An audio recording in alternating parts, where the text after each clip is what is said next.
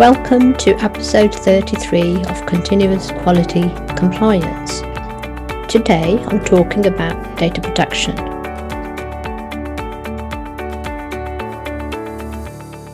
What do we mean by data protection?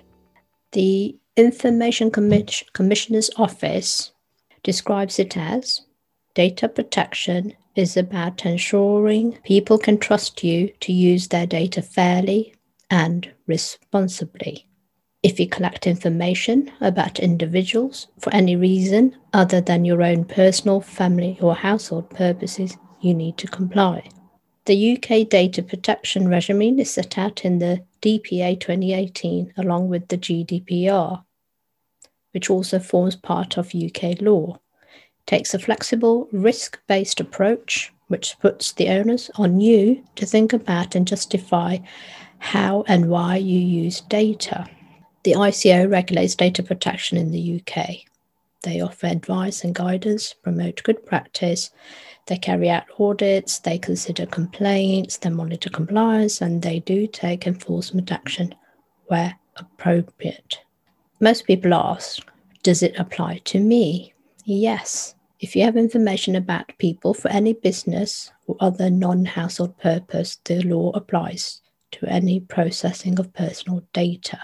So therefore, it applies to most businesses and organisations. However, the ICO is not prescriptive in its approach because that just would not be tenable. Every organisation is different and there is no one-size-fits-all answer. Data protection law doesn't set many absolute rules. Instead, it takes a risk-based approach based on some key principles. This means it's flexible and it can be applied to a huge range of organisations and situations. And it also means that it doesn't act as a barrier to doing things in new ways.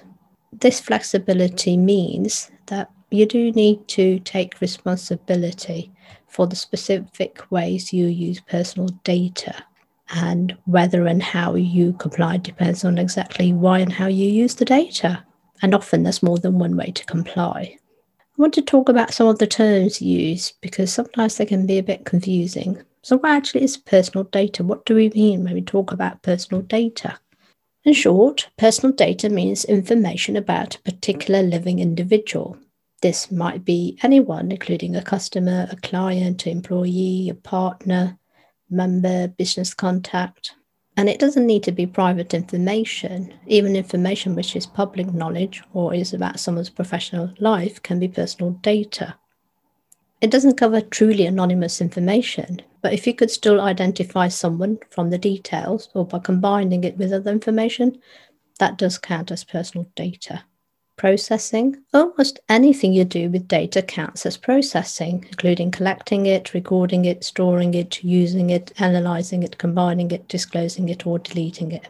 Controller is another word that the ICO use. A controller is the person that decides how and why to collect and use the data.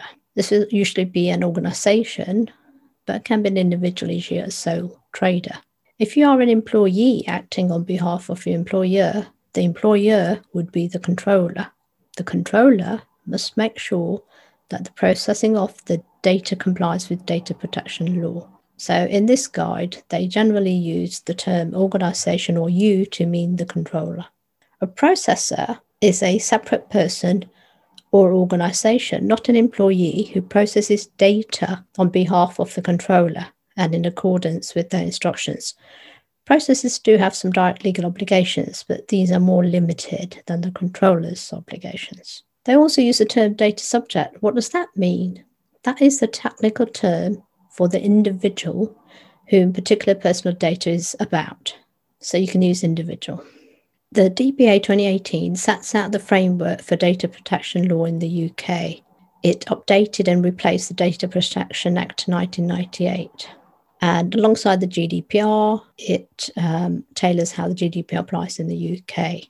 So what is the GDPR? The GDPR sets out the key principles, rights and obligations for most processing of personal data, but it does not apply to processing for law enforcement purposes or the areas outside EU law, such as national security or defence. I do recommend that you visit the ICO website to get the latest information on the GDPR. If you're a sole trader, there is a guide for you, as well as if you're a SME. There's also guidance around children's data. Children need particular protection when you're collecting and processing their personal data because they may be less aware of the risks involved. If you process children's personal data, then you should think about the need to protect them from the outset and design your systems and processes with this in mind. Compliance with the data protection principles and in particular fairness should be central to all your processing of children's personal data. You also need to have a lawful basis for processing a child's personal data. Consent is one possible lawful basis for processing, but it's not the only option. Sometimes using an alternative basis is more appropriate and provides better protection for the child. If you are relying on consent as your lawful basis for processing when offering an online service directly to a child, in the UK, only children aged 13 or over are able to provide their own consent. For children under this age, you need to get consent from whoever has parental responsibility. The ICO has detailed guidance on this. It's important to read it and make sure that you're meeting the data protection guidance. They also have checklists which you can use so you know you're meeting the criteria. They've just devised the assessment framework as well. They also have a useful guidance index. There's also guidance for different sectors. So you go to the sector that applies to you and you look at that and it gives you more appropriate guidance for that sector. You do need to think about privacy notices. And again, there's guidance around that on their website. You have to think about subject access requests and what that means for you and your organization. Your clients have a right to ask for information on their records. They can ask for it to be corrected, also to be deleted if they are no longer your client. Therefore, it's important to also know where their information is being located and stored within your organization. It's a good idea to have forms that collates all this as well. And so you need to think of the assets that you have that collects the information and the information is stored on. The other thing to bear in mind is if you use CCTV, there's guidance around this, so you should look at that. And also remember, you need to look at the Guide to Privacy and Electronic Communications as well, known as the PECR. This applies to your website, emails, email marketing, cookies on your website. You also, if you have a personal data breach, you have to inform the ICO. And most organizations will need to be registered with the ICO. You get a certificate when you register. As I said before, they've introduced the accountability framework, which is really useful for organizations to do a gap analysis. It has 10 categories which are important for every organization, records management being one of them. Now, records management is important for CQC, so it's really good to look at that. What accountability does is it enables you to minimize the risks of what you do with personal data by putting in place appropriate and effective policies, procedures, and measures.